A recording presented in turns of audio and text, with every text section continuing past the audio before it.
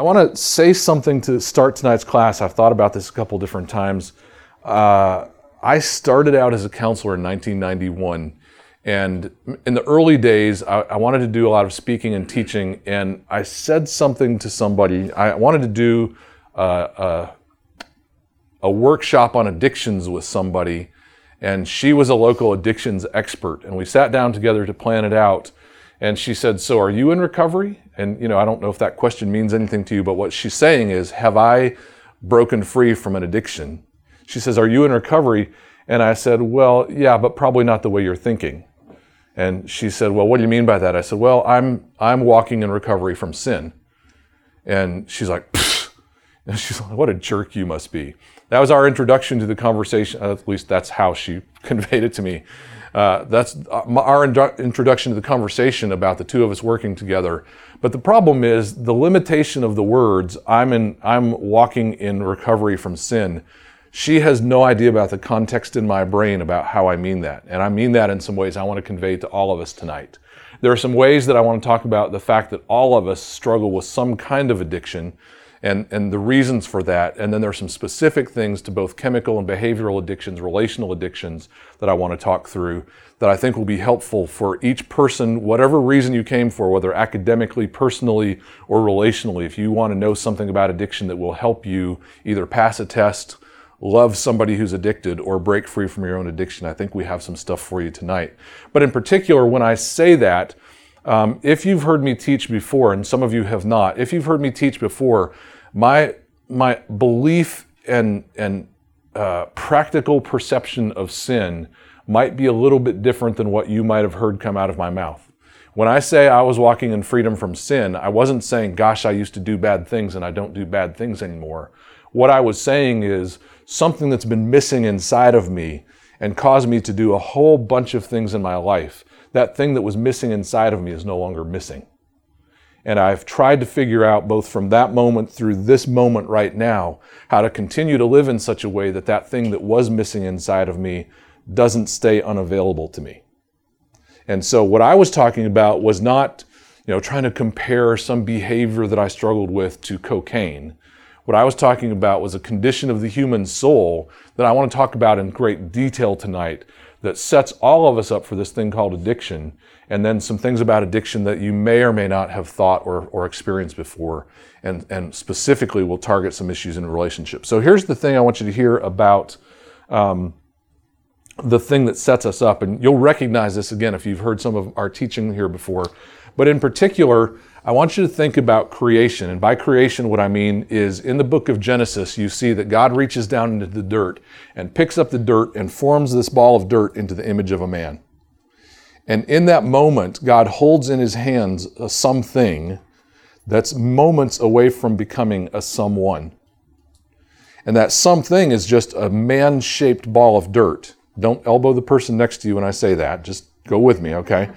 It's just a man-shaped ball of dirt. And the thing that makes that something become a someone is that God breathes the breath of life into his nostrils. Now, I don't know if you've ever heard that before, never heard that before, or have what I would call superstitious beliefs about what I just said. But functionally, what I'm after is this. Something that was dead became alive because God breathed into it. That something didn't decide to attend church. That something didn't decide to behave better. That something didn't decide to clean up its act or perform in a certain way. It just inhaled the breath of God. And when that ball of dirt inhaled the breath of God, more changed than just pulse and brainwave activity. The things that changed in that moment that made that something a someone has far more to do with this thing called life than just this thing called biology. The thing called biology would say that its heart began to beat, its nervous system began to operate, its brain began to operate in certain ways. And with all those things taking place, it was functionally not dead anymore. But the thing that made the something a someone isn't just that it was not dead, but rather that it was alive. And what I want to talk about, if you've heard the teaching that I do called The Problem Jesus Came to Solve, a term that you'll hear me use tonight and throughout that teaching and a lot of teachings is what happened in that moment is that Adam became somebody because God was his source. And the term source is one that I feel sometimes we underestimate or misestimate. So I want to talk about what I mean by source, but first let's take a look at this visually. So when the breath of God comes to Adam and the breath of God enters this ball of dirt, what happens is this ball of dirt that was just a something becomes a someone, and the breath of God from inside begins to work its way out. This is my goofy, weird brain, if you don't mind for a moment. It's funny, my brain works like picture in picture. I don't know about you, but I just had like 3 other pictures pop up that have nothing to do with this class.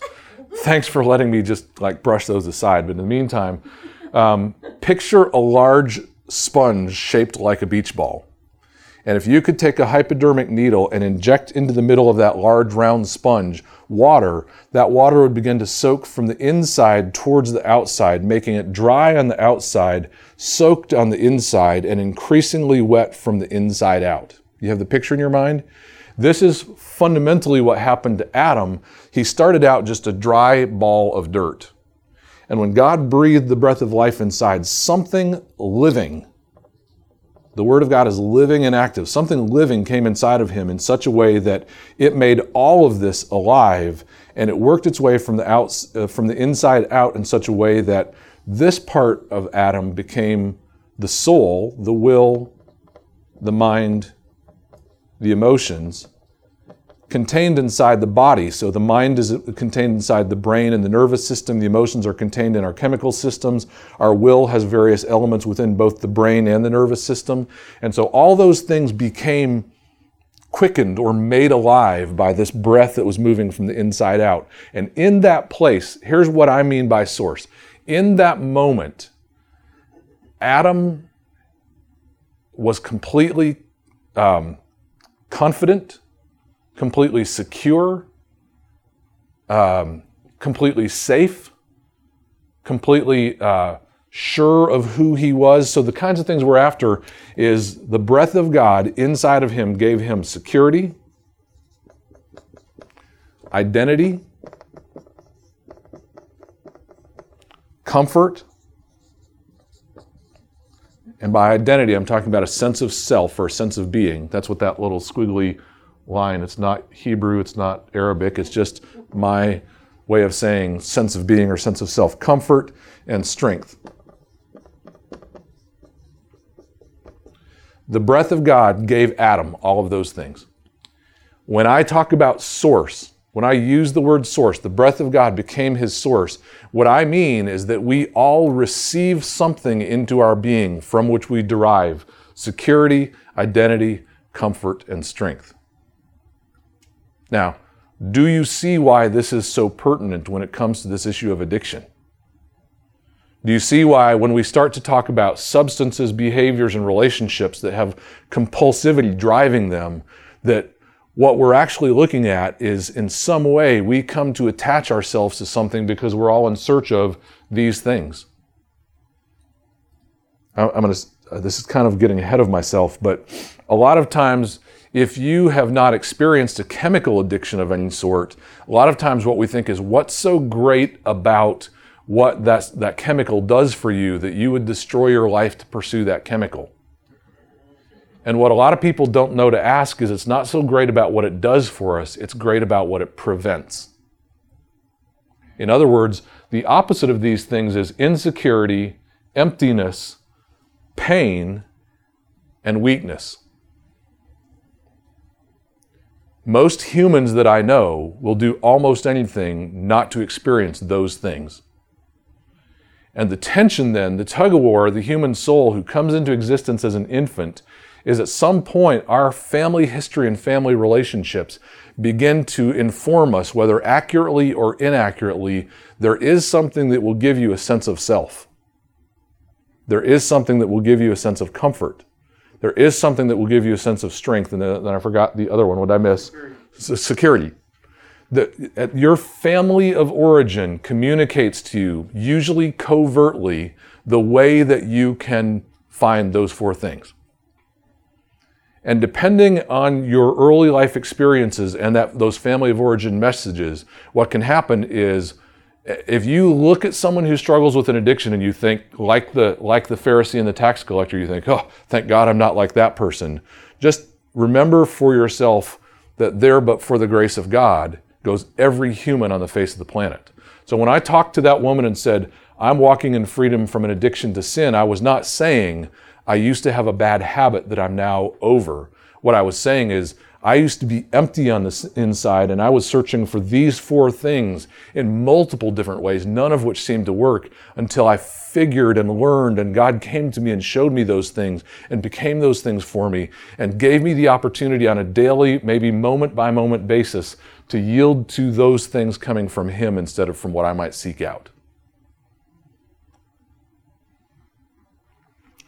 My schooling tells me that, and I like this word, so I'm going to say it, that addiction is a biopsychosocial construct. Biopsychosocial construct.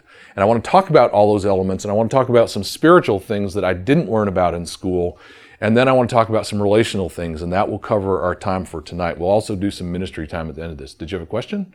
Yeah, can you tell us if it was easy? Say again? Can you tell me if it was easy? Like, was it easy? Was what easy? Like, getting all those filled? Before we're done, I hope to answer that. The answer is yes and no. Tell me your name.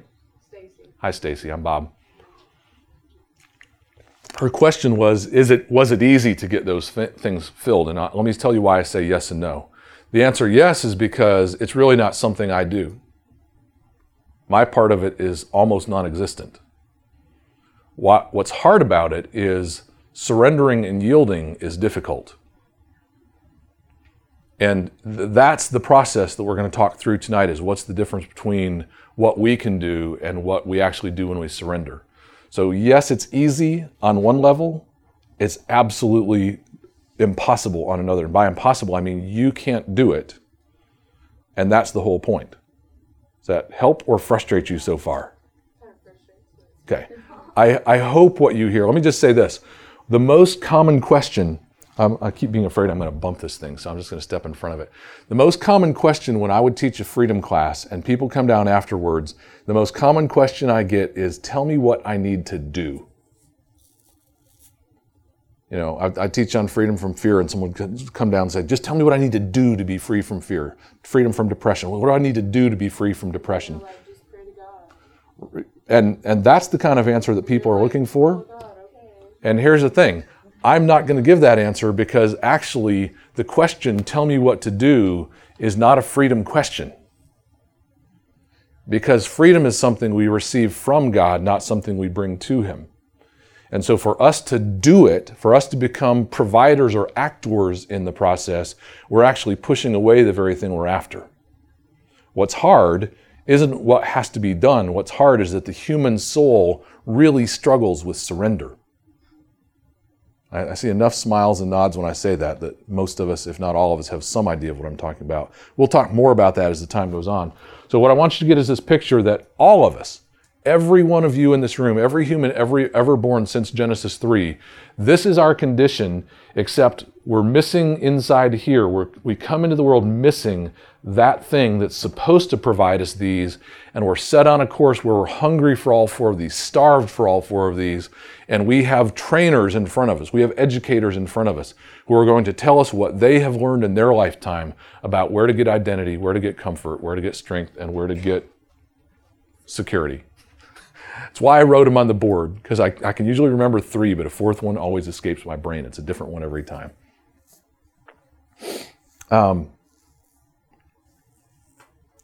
So get this in your mind, because I'm about to erase it. But I want to talk about the bio-psycho part first, and then I want to talk about the social. One of the things that, when I talk about biology, there are aspects of addiction that are purely chemical. Now, I know that there is research out there that tells people that some people have a greater propensity for certain addictions than others. And some of that has to do with biology. Some of that has to do with what we wish was true.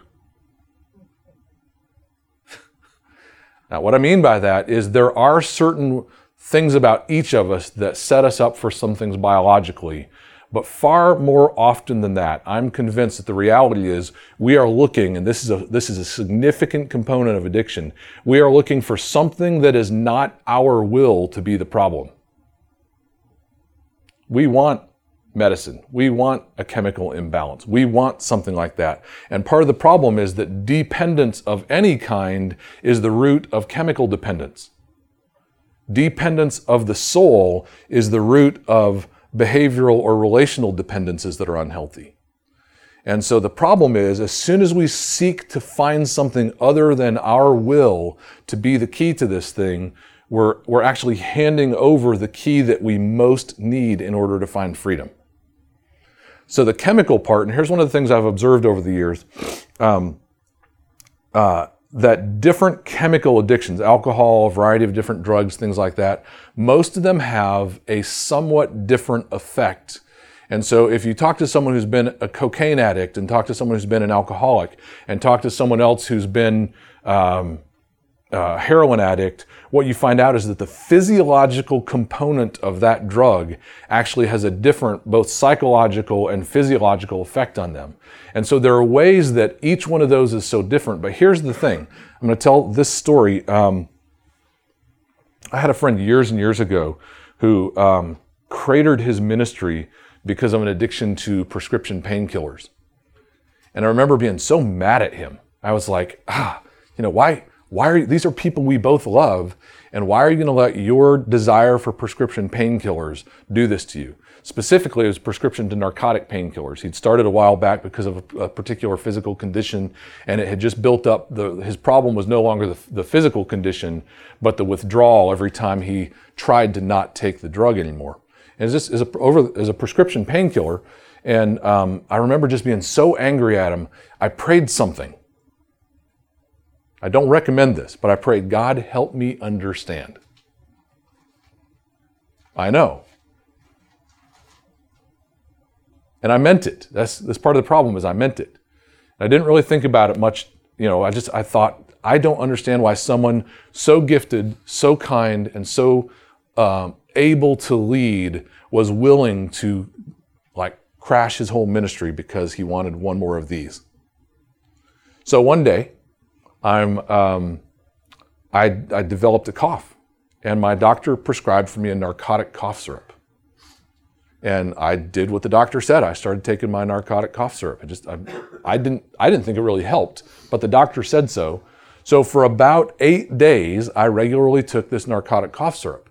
And on day 9, I stopped because I don't remember if it was gone or my cough was gone. I don't really remember. I just remember I stopped. On day 10, I found myself, I was setting up my guitar to play at a worship thing somewhere in front of enough people that it should make me nervous. And I found myself not just nervous, but terrified and certain I was about to make an absolute idiot out of myself. Now listen, I'm not a great musician, but I'd played with these people multiple times over the years. And I found myself plugging my stuff in, hearing this go through my head. You're about to make an idiot out of yourself. Who do you think you are to stand up here and play with these great musicians? And I'm hearing accusing voices go through my head that I've never heard before when I do this. I mean, I've been like, gosh, I'm nervous, that kind of thing. But I'm hearing accusing voices, sharp, cruel accusing voices. And then the thought goes through my mind, I sure could use another spoonful of that cough syrup. And I was like, I know what just happened. Insecurity, lack of identity, absolutely uncomfortable. In moments of weakness, I found myself hearing things that if I hadn't had that split second of God speaking, what I think would have happened is I might have gone back and taken the cough syrup completely unconsciously and then recognized that it prevents the pain of what I was beginning to hear. Remember what I said a minute ago? That usually it's not about what the addiction provides for you, but what it prevents you from. Someone who's struggling with a chemical addiction, usually when they start to break the physical part of that addiction, people don't recognize the kind of pain physically, emotionally, and mentally that people begin to go through, and why it is that they start to go back to it. How many of you have ever quit sugar? 2 of you. 3 of you. See how hard it is? If you have quit sugar before, and over the next 3 to 4 days, you start to have either cravings or physical pain. You guys who quit sugar, you have physical pain? I did a cleanse about a year and a half ago where I quit sugar and caffeine on a Monday. On Friday, I spoke at a conference at a Christian educators facility, and I stood up and I said, guys, I just have to tell you, I quit caffeine and sugar on Monday. I said, I'm doing okay without the caffeine and sugar, but anyone have a joint? And they invited me back the next year, but maybe the teacher wasn't in the room at the time. But the thing is, at some point, literally I was having cramps in my neck and shoulders, and my head was killing me, and my muscles were killing me because of physically detoxing just from caffeine and sugar. Some of you are going, just caffeine and sugar. But the point is that it's what I knew in my head, that a good cup of coffee, which to me includes lots of sugar, a good cup of coffee would have made all that pain go away like that. How much more when the pain is insecurity and accusing voices and those kind of things that make you think you'll fail tomorrow without me. So for my friend who was struggling with narcotics, I suddenly had a very empathic and experiential understanding of why he would crater his ministry, because he believed, I'm convinced this could be, he believed his ministry was going to crater without the drug. He believed he needed the drug to perform the next day, because that's what I was hearing is, you're about to blow it, you're about to fail, and I didn't even connect to the drug until I had the thought. That make sense? So the chemical part of it is, we don't understand, in more cases than not, we don't understand our nervous system enough to realize, a lot of people don't know this, one of the most medically fragile times in an alcoholic's life is when they're in their detox phase. If they're not getting medical supervision, they can die from detoxing from alcohol. Depending on chronicity and intensity of use, you can die from alcohol withdrawal if you're not getting medical supervision. And we look at people and go, can't you just decide not to drink? And the answer is, I could, but I'm in an agony until I do. The physical part is more what happens to us, what performing the addiction one more time relieves us of. Now listen very carefully. I want to talk probably a couple different times throughout the night about pornography in particular, because a lot of times we think of pornography as a behavioral addiction, but a lot of people don't realize the chemical changes that happens in a person's brain and body when they view pornography. It's as powerful a chemical reaction as it is a visual emotional reaction. And so what a lot of people don't realize, here's the problem with it, you don't have to go to the street corner to buy it. You can close your eyes and you're experiencing the chemical changes right then. You want relief? Close your eyes, picture that thing, you have relief from whatever pain. That make sense? So the mistake I think we make is that we think the brain doesn't produce chemicals. Absolutely, the brain produces chemicals. And you don't have to go purchase them from a dealer somewhere. You just do whatever act or thought produces that chemical in your brain. And so it's, chocolate being the easiest one to think of. But all kinds of other behaviors that we perform changes our brain chemistry and therefore changes the way that we feel in terms of relief of pain. The physical part of addiction, we cannot ignore the reality of that. And the thing is, every addiction has a slightly different thing. I've never done heroin, I've never done cocaine. The narcotic thing, I only did it that one time under a doctor's prescription, but that was enough for me to have a great deal more respect than I did before for the power of certain drugs. I still have a great deal of respect for caffeine and sugar. After that week of muscles knotting and head pounding, and anyway, sleeping not so well either, but so part of an addiction is physical and both chemical and neurological. Removing someone's addiction places them in great pain and suffering physically. Psycho. Let's talk about the psycho part for a minute. Psycho doesn't mean a movie with Anthony Hopkins. Is that his name? Anthony Perkins? I think it was one of those. Yeah. Psycho is more about the psychological component. In other words, what are the cognitive/psychological components of addiction? If you think in terms of these different things psychologically, it almost can become self-explanatory. We all tell ourselves something. You told yourself something to be here tonight. You told yourself that being here was better than being some other place. You told yourself that being here, whatever you told yourself about being here, it got you here. The reality is we all tell ourselves, whether you say it verbally in your mind or not, we all communicate to ourselves, and that's what I mean by the psychological component. You learned in your family of origin what you believe will give you these things. So when we talk about the psychological part of what I'm after is this. Your mind has a series of thoughts and beliefs that tell you where to find security, identity, comfort, and strength. And so the argument is, the difficulty is the bio part helps convince the mind. Remember, yesterday you drank the coffee and the sugar, and you didn't have these things being problematic. So the psychological part is significantly strengthened by the biological part. The psychological part is, I need this in order to blank. Let me give you, I always think my communication is more basic than the pictures inside of my heart, so I want to try to get a little less basic. When I talk about the things that we tell ourselves, some of the things we tell ourselves are conscious. Dang, I sure could use a cup of coffee.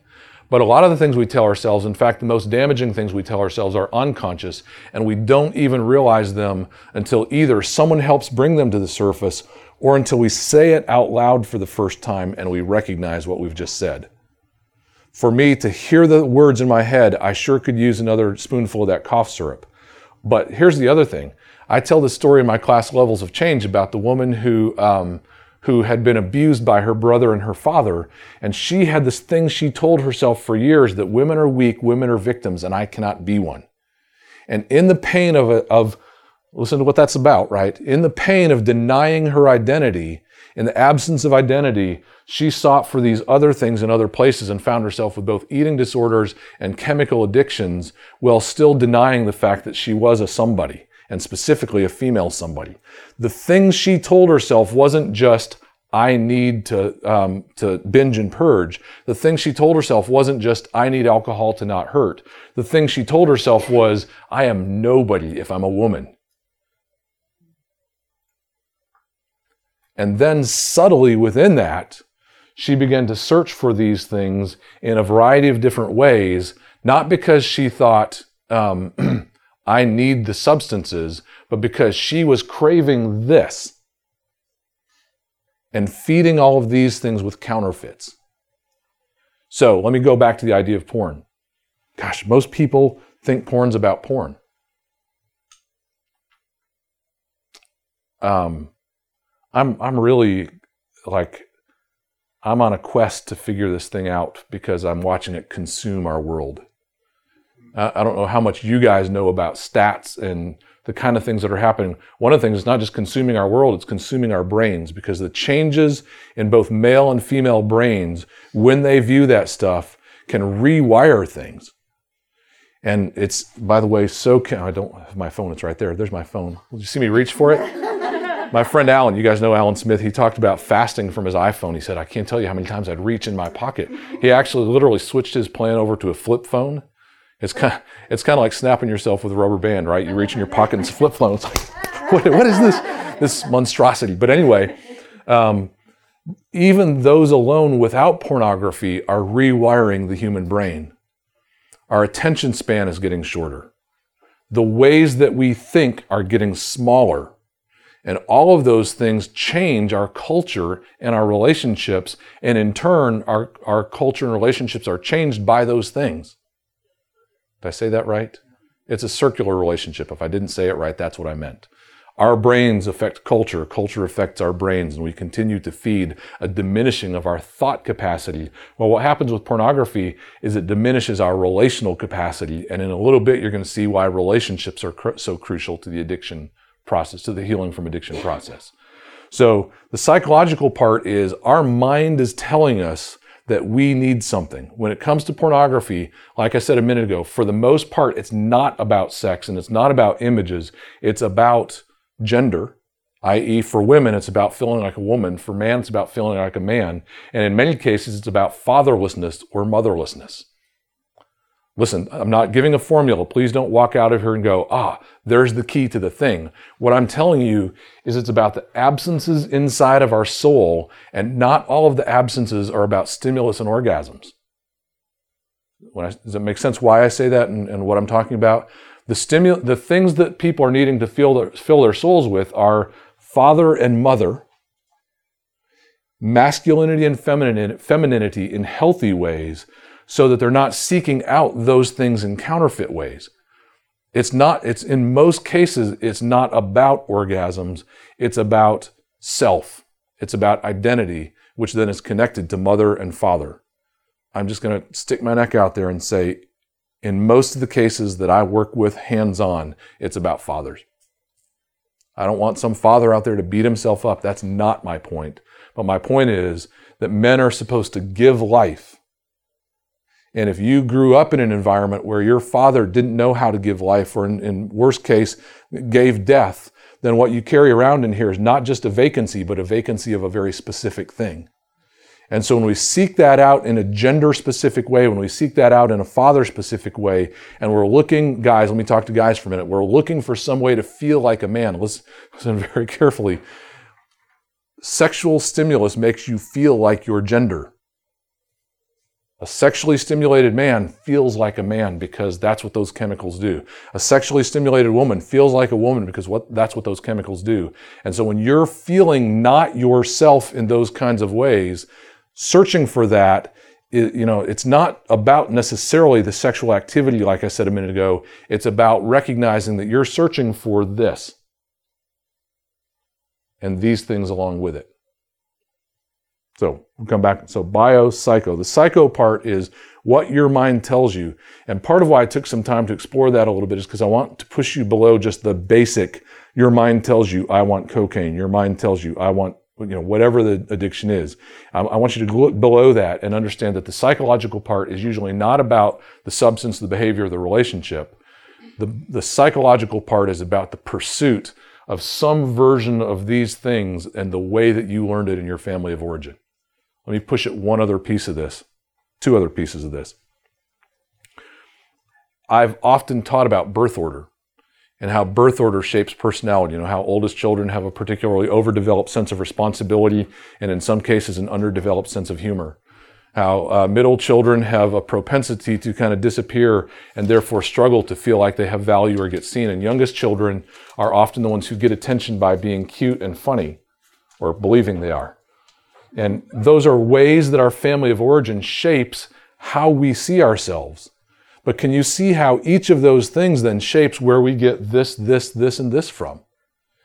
Even your birth order and then the kind of family you grew up in has that message that says, hey, for me, I'm a youngest child. So I'm trying not to do my usual youngest child cute thing. But, so as a youngest child, one of the things that happens is when I get stressed, I make jokes. When things are tense, I tend to, get kind of like a clown. When I am feeling pressure from the outside, I look to get people's attention. And all those things are simply an amplification of this in the youngest child capacity. Yeah. And so all those things are the subtleties of our family of origin. Here's what happens to us then. Now add addiction to your family system, and we're going to talk about that at great length when I get past the bio-psycho part, because we'll talk about the social part. It's the thing I feel the most weight on tonight. But imagine for a minute you're already in a family with addictive processes taking place in the family. I'm just going to say most of you are. And the reason I say that is where we began tonight, and that is to say the human soul comes in set up for addiction. Unless people really learn meaningful, helpful ways to tend to their own soul and make sure that they can get these four things in healthy ways regularly throughout their life, at some point, all of us will lean towards some level of compulsivity. But if addiction is rampant in your family system and begins to be passed down through the generations, one of the things you'll find out is you might actually not be addicted to a substance or a behavior. You may be actually addicted to people. Because what happens is, depending on which child in the family system you are, you might be the one who helped dad out when his drinking got out of control. And now the place you get security, identity, comfort, and strength is from helping other people out. It's called codependency. It's just a fancy word, one that I don't really like, but I just don't have a better word that communicates in the English language. But all it is an addiction to other people's needs. Talked to somebody the other day who said, I don't take good care of myself, so I feel anxiety. And I said, what if it's the other way around? What if you feel anxiety so you don't take good care of yourself? Because the other thing you learn when you take care of the addict in your family is you learn not to take care of you. So taking care of you makes you feel anxious. Taking care of someone else makes that anxiety come down. See, addiction's always about what it prevents, not about what it provides. Now, it may provide certain things, but the reason it drives us so much is because we don't easily endure pain. Biopsycho, let's talk about the social part for a couple minutes. Now I'm going to erase this but don't lose that image in your mind. We'll come back around to this and we'll even talk about it in some of these next images. What I want to draw for you is this picture. If you've been in my teaching at all, and you'll see this again in our class called Overcoming Life Patterns, but this is a picture of a family or an organization or a culture, take your pick. And the way I want you to think about this is that this line around this defines insiders and outsiders. So if this is a family, let's make this my family for a couple minutes. Sorry, Mom. She always watches, so I had to say that. So let's make this my family. So this doesn't mean we're the Hemps and nobody else gets in. What that means is there are certain things that make us unique from the rest of you. And one of those things is none of you get to see my hair on Saturday morning. At least not till I've showered, right? After I've showered, you guys all get to see, as much as you want. But inside here, they all get to see. They all get to be around me when I haven't brushed my teeth, haven't taken a shower for a couple days, the insiders in the family share some things that they don't share with outsiders. Does that make sense? And so some families share more than others. You know what I mean? So if the family boundary is like this, and that family is in a restaurant 3 tables away from you, their kid is the one asking if they can have your chicken nuggets. This family is sharing more with the world than the average family because their boundaries are diffuse. And because their boundaries are diffuse, the family just kind of takes over whatever space they occupy. Not only that, but anyone can come into their family. So their doors are usually open. They've usually got food for a bunch of people. The family boundaries like this. Now, that's not my main point. My main point is actually about the internal boundaries of an addictive family. Usually an addictive family is more like this. Because they've got secrets. And as long as they're secrets, they don't want people to know their secrets, so they lock down tight. And so even when they are out in public, what you see is that they're all kind of to themselves, and when people come to their house, everyone's kind of on a particular way of behaving. And the idea would be this: everybody in the house knows that normally Dad beats the kids, but nobody will dare say anything but, "Hello, Father, how are you? Hey, the Smiths are here. Hi, Smiths, come on in." And everyone behaves as if they're out in public when they're in private until the strangers leave. And when the strangers leave, they go back to the dysfunction. That's what this boundary represents. Everybody got that? Here's the real point. Inside the family looks like this.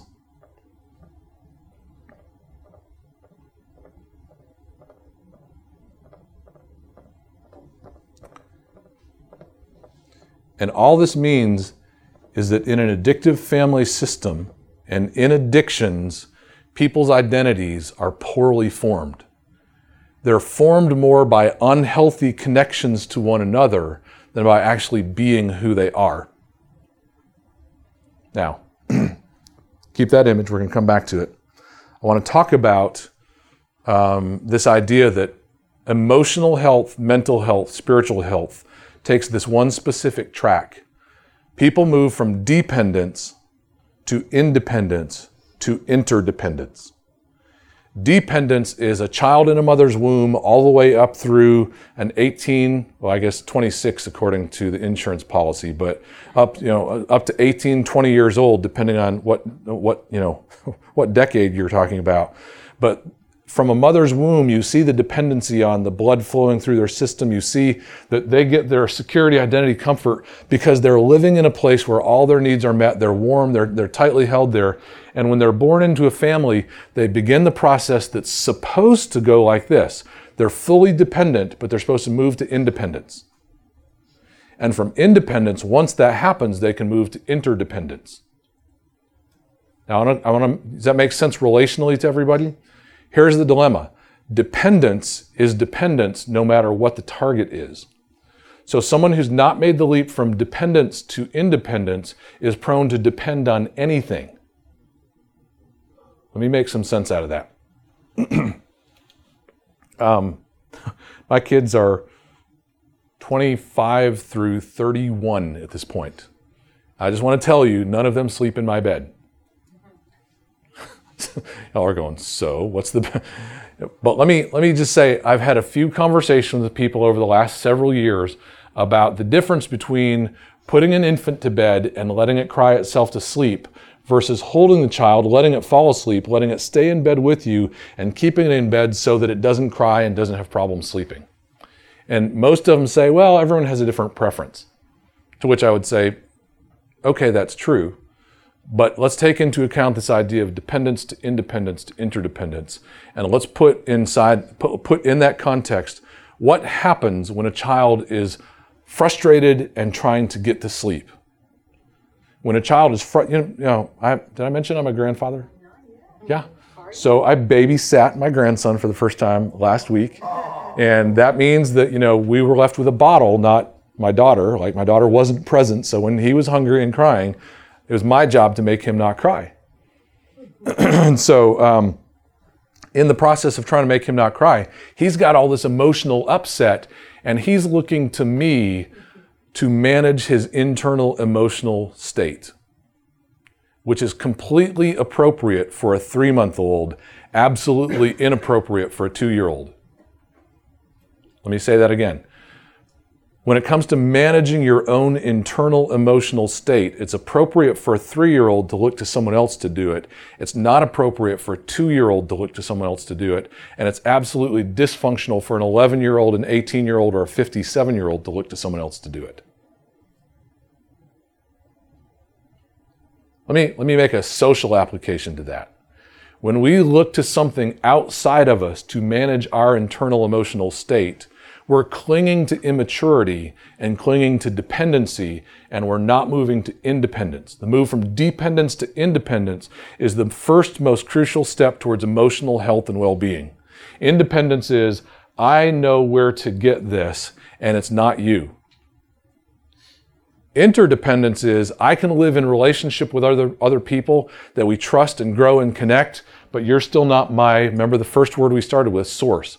You're not my source, you're just, we leave our mother and father, cleave to our spouse, and what that means is they're not our source, they're just our partner. And so the move from dependence to independence that I'm talking about, I hope you're hearing the connection and why this matters in terms of addiction. Dependence on someone else to manage your emotional state internally transfers to dependence on something else to manage your internal emotional state. So when you don't learn in those early stages of life, when you don't learn that you can manage your emotional world, you look to someone else and eventually to something else to settle you down on the inside. And if you don't learn that you can do that, you can spend the rest of your life looking for a person, a substance, a behavior, a relationship, or a social philosophy. That's as far as I'm going politically tonight. You can look for those things to settle your internal experience. And if you're looking to those things to settle you, you have stayed in the most immature state of existence. Now, let me put this in context. So what you end up with is, you end up with people who are all looking to each other to make each other okay. And it's one thing to live together and enjoy it. It's another thing to, remember the big fat Greek wedding, right? And the 29-year-old daughter wants to move out, and the father's like, why you want to leave me, right? That's this guy going, I'm not okay without my 29-year-old daughter. And what does that tell us about dependence to independence to interdependence? That says that both her dad and her are in this state of dependence. Here's why this matters so much. It's my fancy eraser.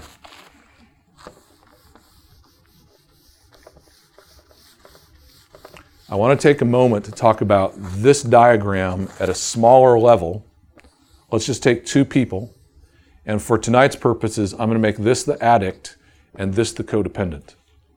Now, again, I've already said this, but I want to emphasize it for a moment. They're both addicts. I just want to show you the dynamic that happens here.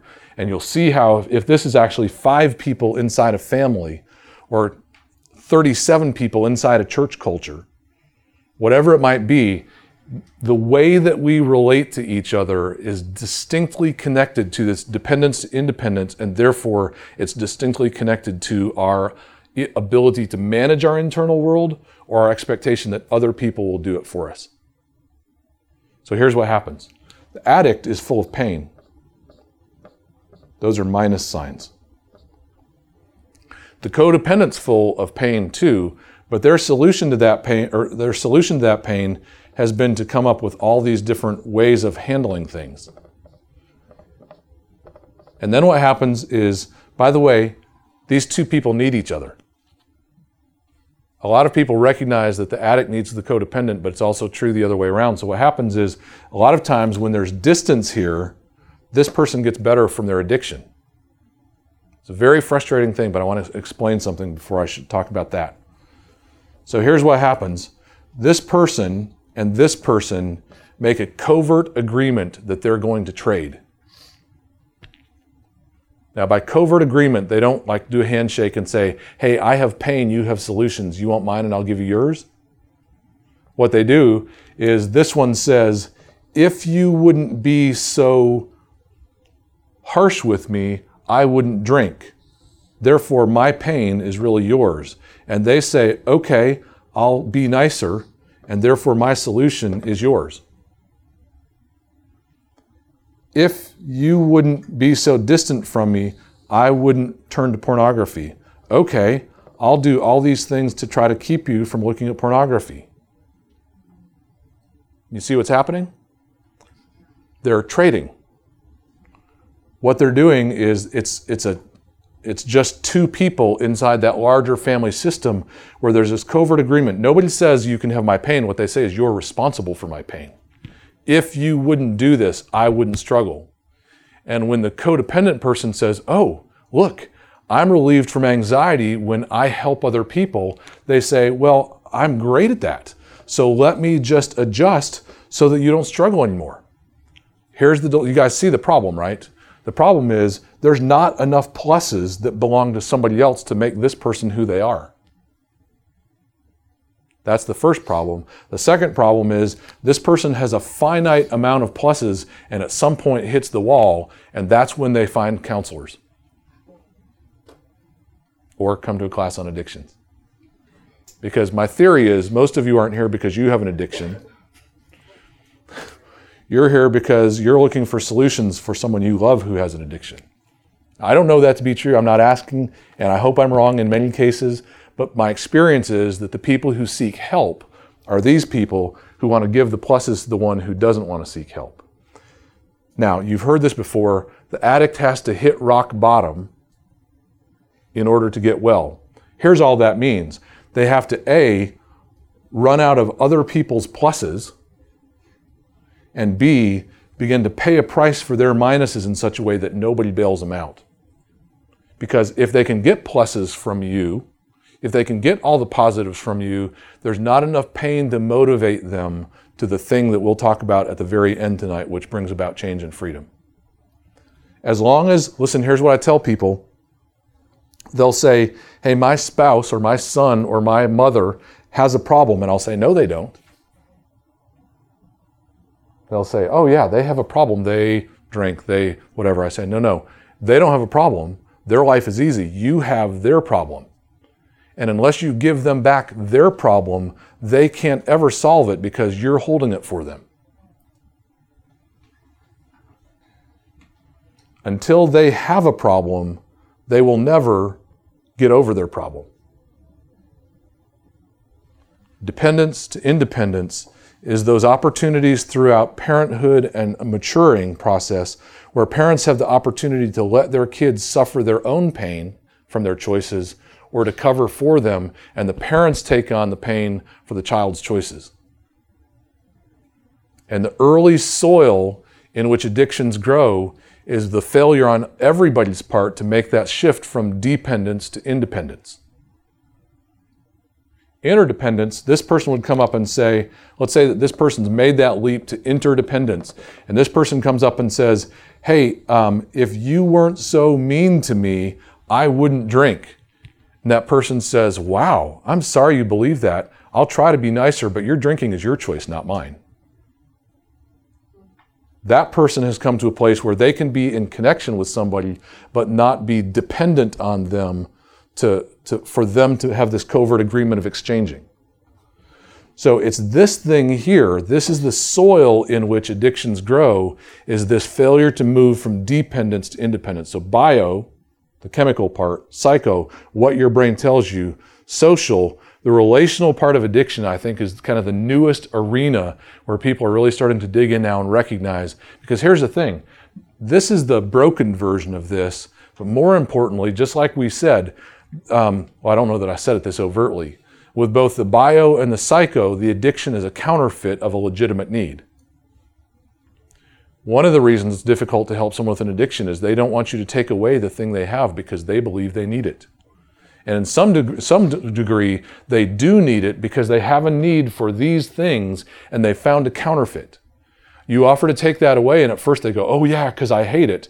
But then all it takes is 12 hours without it. And these things start to really settle in, the opposites of these things. And they go, ooh, the addiction would prevent my emptiness, my insecurity, my sense of weakness, and my discomfort. I'm now faced with a choice. Do I look to someone else to give me their pluses? Do I look to the addiction? Or do I, this sounds silly, but I hope you hear it, like the infant who learns to cry itself to sleep, do I learn how to manage my own internal emotional experience? Do I learn how to manage in my relationship to God and in healthy relationships with other people? I'm responsible for the consequences I brought into my life, and I'm going to learn how to manage the pain that I'm facing day by day until the pain starts to diminish and I can find the real thing take place of the counterfeit. Am I helping you, Stacy? Yeah. She says, yeah, you're helping. Yeah. You just said accepting the responsibilities. Yes. When you go back to the initial jolts in life that started this, where does that accepting the responsibilities come into? So if I hear you right, here's what I would say to that. And if I'm not hearing you right, ask it again. Okay. All of us have been through things that we didn't choose. But as grown-ups, we choose what we do with the things we've been through. Right. So I choose whether or not to forgive. I choose whether or not to release judgments. I choose whether or not to enter into my own freedom journey. And at some point from my move from dependence to independence, there comes a point where I can no longer look at someone else and say, I am this because of you. My choice isn't about what happened to me. My choice is now about how I manage what happened to me. That's the hard part. Yeah, and but I'm still going to get to the hard and easy. That'll be the very last thing we do tonight, the surrender part. Go. Because the confusion of blaming the others and the consequences of what really happened. Yeah. If you haven't figured this out, follow me on Twitter. You'll know some of the stuff I'm going to talk about the next time I talk. I tweeted this just this afternoon. Blame is the language of addiction. Responsibility is the language of freedom. Okay. Blame is look what they did, which is a form of dependence. Responsibility is look what I have control of. Or look what happened. Same thing. Yeah, or look what happened. But I recognize that I am not what happened, and I also recognize that even if it was a terribly painful thing, I now have a responsibility to manage my soul. I buy a house that was bombed. How sad that it was bombed, but it's now mine. I can rebuild it. Right. Or I can sit there and say, somebody fix my house. because somebody else bombed it, somebody else fix it. But it's that propensity to say, and by the way, I'll just say, cautiously, but not so cautiously, this is one of my grave concerns with socialism, is that socialism is rooted in dependence and fails to create the natural, healthy development from dependence to independence to interdependence.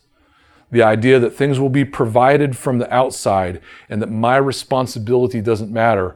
If blame is the language of addiction and responsibility is the language of freedom, then responsibility is a very important word. And I am responsible for certain things in my life. There are certain things I'm not, but the things that matter for my freedom and yours, you're responsible for yours and I'm responsible for mine. Here's what it doesn't mean. I'll talk about that at the end of the night about what it does mean. It doesn't mean that you better gut it up and you better start doing different. That's what the tree of the knowledge of good and evil tells you about your responsibility and your will. Before we're done, I'll talk about that in a different way that I hope will be helpful. But I want you to hear the relational part and how crucial this is. This little dynamic right here is not a little dynamic because it starts early. And when, how many of you guys saw the movie Inside Out? Brilliant movie. I wish they would do the same story about someone who grew up in a horrible situation and got free. This little girl grew up in an idyllic situation, had a minor trauma in her 11th year of life, and kind of the journey of the inside of her psychological self through her childhood, the trauma, and the recovery of that trauma. And in that movie, there's a moment where the dad is struggling with his job, and the mom comes to the daughter and says, "Hey, Daddy needs you to be strong for him." It sounds simple and it sounds sweet, doesn't it? But they do such a fantastic job in the movie of just showing, the girl's face sinks, and then she smiles big like, "All right, I'm going to fake it from now on for Daddy's sake." And she's just done this. The family theorists talk about the undifferentiated ego mass of family. And what they're referring to is within our family, we all kind of tie these knots to each other where I need you to be good to make me happy. I know I'm a recovering pastor. Which means I have children who are children of a recovering pastor. And all that means is, sometimes in a setting like that, and I'm not talking specifically about my family, I'm looking at another recovering pastor in the back of the room. Sometimes in a setting like that, the pressure on people's kids to be something for the sake of their father or mother, for their reputation, it all becomes this, and it's absolutely dysfunctional to put that kind of pressure on a child to protect your reputation. Listen, a misbehaving child, prodigal child, which I hate that word, not because it's not a biblical word, but it's become such a weird word in today's culture. The child who's doing all that kind of destruction has nothing to do with you, because you are responsible for you and they are responsible for them. And so it's not a black mark on someone's reputation if your child is acting bad. But how many of you, I remember this, when your kids are little and they start to cry in a restaurant or cry in church, and you feel that, what Brene Brown calls that warm wash of shame. You know what I'm talking about? It's like, oh, I need to make my child behave because I feel funny with the attention that's coming from my kid crying. And in that, we're somehow kind of in this broken, weird way taking responsibility for the fact that our kid's an infant. Infants cry. They do a lot of other things that fill the room with noise and odors. And if we carry the weight of our reputation being based on our children's maturity, immaturity, or dysfunction, we're going to put weight on them that was never designed for a child's soul. Dependence to independence to interdependence. The ability to live in healthy relationships. And the interdependence part of it is crucial too because of this. This is what we're not supposed to give. But what we are supposed to give is human connection. And I think one of the things that bothers me the most about where our culture has arrived is just the absence of connection in most human relationships. We are on Facebook Live. We love you. We don't connect to you because you're on the other side of the country. Even sitting in this room, you might be sitting next to people And the question, I'm not trying to shame anyone else. I'm just trying to say we've forgotten and we all become like giant elevator riders. You know what I'm talking about, right? Get on the elevator and you try to pretend that you're 6 miles apart when you're all inside 4 feet of space. And we are so intent on disconnection that we go, which 4 are you? Number 2? Okay. And we get so disconnected. The point is, giving the negatives and exchanging the positives is dysfunctional, but so is giving nothing. Human relationship is one of the most necessary contexts of emotional and spiritual and psychological health. God didn't make Adam and just hope he saw it through to the end of Revelation. He told him to be fruitful and multiply and to populate the earth. And in doing that, he's saying, all of you are part of something bigger than yourselves. Link arms, link hearts, link minds, not in a dependent way, but in an interdependent way, and cover the world with God's nature. And instead what we do is we retreat to our different places. We let the pain of our history just tell us how we're going to protect ourselves and what we're going to protect ourselves with. And what we end up doing is we just multiply and fertilize the soil in which addiction grows. Let's talk about, I'm going to go all the way, I feel like I'm missing a piece, but I'm not going to stand here and ponder for 3 minutes while you wonder what I'm missing. Let's go back to this. Ball of dirt. God breathes the breath of life inside the ball of dirt. Flows outward from there. This becomes the mind, the will, and the emotions. I want to talk about the will for a couple minutes because this is the thing. I haven't said much about the spiritual side yet, have I? I did in one sense, but I want to say one more thing about it.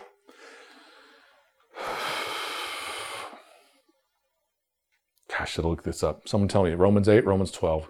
God has not given us over again to a spirit of bondage, but instead he's given us a spirit of adoption by which we cry out, Abba, Father. Where is that found? Someone, it's not a test, just Romans. Nice. It's in the book of Romans. I think it's 8. I'm fairly sure it's 8. Regardless, here's the thing.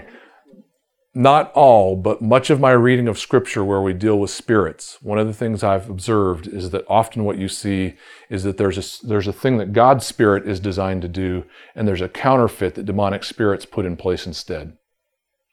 So God has not given us a spirit of fear, but power and love and a sound mind.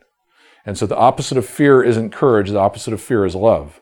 So a spirit of fear, you don't overcome a spirit of fear by courage, you overcome a spirit of fear by love, right? Opposites. So what is the opposite of a spirit of bondage? God's not given us a spirit of bondage, but he's given us over to a spirit of adoption by which our hearts cry out, Abba, Father. The heart that cries out, Abba, Father, is the one that's completely surrendered to his infilling breath, where we find from him, we get this, and this in an uninterrupted way.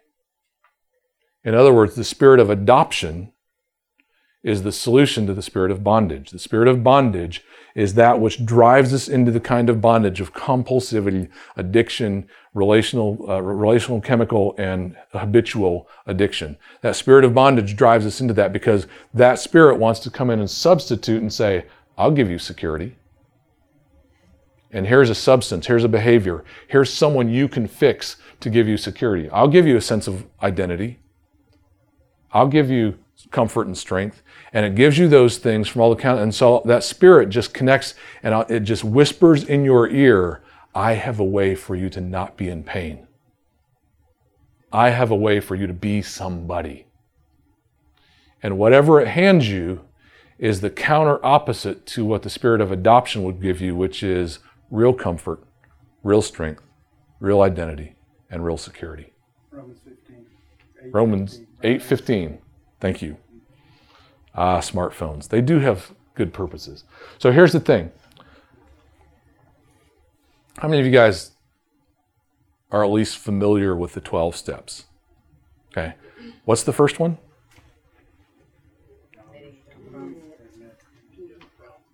Admitted I was powerless over drugs. Right. Number 1, I can't do it. I have lost all control. What's number 2? Okay. You guys hear him? Came to believe that a power greater than myself could restore me to sanity. Listen to what those first two steps just described. My will is not enough. My mind, my will, and my emotions have failed. I give up on them. I believe that something from outside of me can do more for me than something from inside of me. Now, this is my goofy mind again, and then we'll end with a time of prayer and ministry. But in my house in Keller, we used to have wasps, lots of them. I tried. I would shoot them with the killer stuff, but they'd grow back just like weeds in the yard. And so someone told me they make wasp traps. And a wasp trap, it's shaped like a cone going into a canister, and inside there's something that wasps like, and they can get in the cone because it's shaped like this, and they climb in there, but then they can't get back out. You got the picture in your mind? I think in the garden, our will was shaped like that. And the breath of God had easy entrance. And we didn't have to labor to receive, contain, and broadcast the breath of God to the earth. It was as natural and easy, and there's the easy part of the answer to your question. It was natural and easy as inhale, exhale, because our will wasn't in a place where I said, do this, don't do this. My will was in the on position. It was switched to a place where it was constant receive. Now listen, the knowledge of good and evil, the tree that Adam and Eve ate from in the garden in chapter 3, the knowledge of good and evil did a number of things to us, but I believe one of the things it did to us is it took our will that was shaped like this and turned it like this. And now, in case you weren't looking, will that's shaped like this is shaped like this. And now what happens is instead of receivers, we become initiators. I do what's right, I fight to not do what's wrong. And I use my will to try to make things instead of allowing my will to receive someone. And so someone goes, oh, then what do I have to do to receive? And do you hear how the question, what do I have to do to receive, isn't even a helpful question? Receiving, it's not a passive act, but nor is it an act of initiative. I'm going to give you this. Was that hard? Who did most of the work? But if you'd done nothing, it would still be on the floor, right? So receiving wasn't hard. I did most of the work. But receiving is not the same thing as giving, right? I'm going to let you hang on to that for a little bit. But receiving is the step 1 and step 2 of the 12 steps. My will shaped like this, my initiative, my effort, my mind, will, and emotions cannot create a filled place in here because emptiness comes from me. It's the functional equivalent of you trying to reach underneath your own feet and pick yourself up off the ground. I went to a conference a while back, and the guy who's invited me said, I don't care what you talk about, but do that thing. I said, that thing, he said, that thing where you say you can't reach up underneath your feet and pick yourself up off the ground. The problem for all of us is that we actually believe we can. Not the physical act of picking ourselves up off the ground, but because we can get ourselves out of bed, make ourselves make breakfast most of the time. Certainly we can get the coffee made. Because we can make ourselves do that, we also think we can make ourselves full when it's actually our emptiness that we're in trouble from. So my initiative to try to get well is the problem. The knowledge of good is as destructive as the knowledge of evil because both of them try to make me the initiator instead of the receiver. Starting to see the hard part? The easy part is God reaches out to us with everything that we need, and He puts it right in front of us. And everything about us wants to go, oh, yeah, I can do that. Thanks for showing me. I'll do that. Or even depending on where we are, we may go, I don't need that. Or you do want it and then you don't go for it. Or you do want it, but something else in this search says, we actually start to believe I'll lose identity, I'll lose security, I'll lose comfort, and I'll lose strength if I depend. And that's one of the fundamental lies of the human soul is that dependency is weak. In the dependent to independent to interdependence, the one place we never lose our dependence is this. But it's this that allows us to become independent because I am responsible. I probably wasn't at age 2, but I'm older than 2 now. I don't know if you guys can tell. I'm older than 2 now. I'm now responsible for managing my soul, and I have to learn the process of moving from initiative to surrender. Giving up is harder than accomplishing because it feels like death. Quick story, then we'll pray. Talked about this in another class, but if you've not read Ted Decker's trilogy, I guess there's a 4th book now, but at first it was Black, Red, and White, and it's a trilogy that's an ongoing metaphor, right, Jess? It's an ongoing metaphor that's just of the fall and the period of time after the fall and the redemption, and then the disciples following Jesus through into the redemption. And it's a phenomenal story. There's a moment in there where the person who's the Christ figure has told his followers, if it's the equivalent to the crucifixion scene, and they're not going to see him again for a while. He says, "The next time you see me, follow me." And in this particular story, the people who have fallen, their skin is all white and ashy, and so there's a visual representation of the emptiness of the inside of the soul is shown on the outside of the body. And he says to his followers, "Next time you see me, follow me." And a couple months go by, and his followers are gathered on the shore, and the next time they see him, the bad guys are about to kill him. You know how they're going to kill him? They tied him to a board, and they were going to drown him in the lake. So out in the middle of the lake, they start lowering his body underwater, and one of the guys on the shore hears the words in his mind, "The next time you see me, follow me."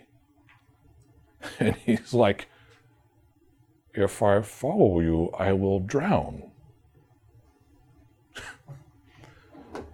But he keeps hearing the words in his mind. "If the next time you see me, follow me." And finally, he can't stand it anymore. He swims out to the middle of the lake, dives down, and as Ted Decker describes the scene, he reaches a point where he knows if he turns around, he could go back up, but he keeps going down, knowing that he's about to run out of oxygen and he's about to inhale water. And in the moment where he finally gives up and inhales water, everything goes black, and he opens his eyes again, and his skin is the white's starting to come off, and his skin is starting to be made pink and clear again. Whatever color it is in the book, I don't remember. I just bit my tongue on several things. You'd be so proud of me. But what's happened is this. The next time he saw him would take him to his own death. And everything about him resisted that. But he finally followed, went to the bottom of the lake, surrendered, and died to come back to life. Listen, you've probably been told throughout your life that Jesus died on the cross so you wouldn't have to. That's not really the truth. Jesus died on the cross to show you how to. Freedom from anything does not come from initiative, it comes from surrender. And surrender isn't just about, okay, I'll do the things you say. It's about, I give up on me. And it feels like death, but the result is life. Let's pray.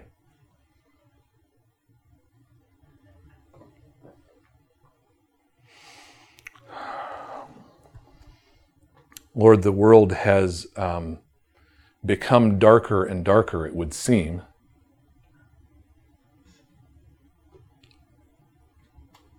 And the things that war against your life inside of us just seem to gain momentum. They war against our mind. They war against our hearts. They fill us with images and sensations and promises of strength and comfort. We try again and we find that we're dying. We turn to you for life, and the only thing we know is to try harder again at the things you say, and then that doesn't seem to work because trying has never been the target.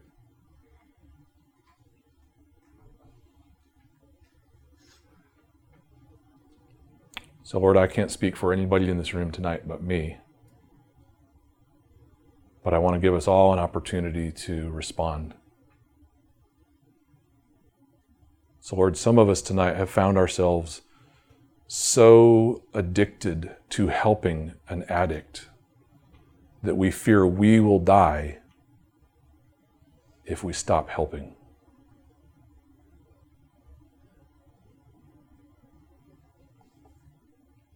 Lord, it feels like diving into a lake and swimming past the point of no return. But our compulsive need to help them has been filling an empty place in us that only you want to fill.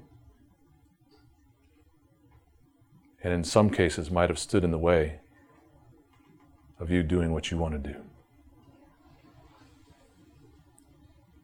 Lord, others of us may be here because of our own compulsive behavior, substance, relational struggles. We may be well into a process of recovery where we may have used right before walking in the room. Lord, we don't come to you at this time to make a commitment to do better. We come to you to just say we can't do it anymore. And we want to stop initiating and learn to receive. No, not learn to receive. Yield to receiving. We choose to reverse the flow of our will and surrender to you. Would you bring security where we've been empty, identity where we felt we're nobody, comfort and strength? And then would you bring it again in 5 minutes? And would you bring it again 20 minutes later? And would you bring it again at 9 o'clock? And would you bring it again tonight at midnight? And bring it again tomorrow morning when we wake up?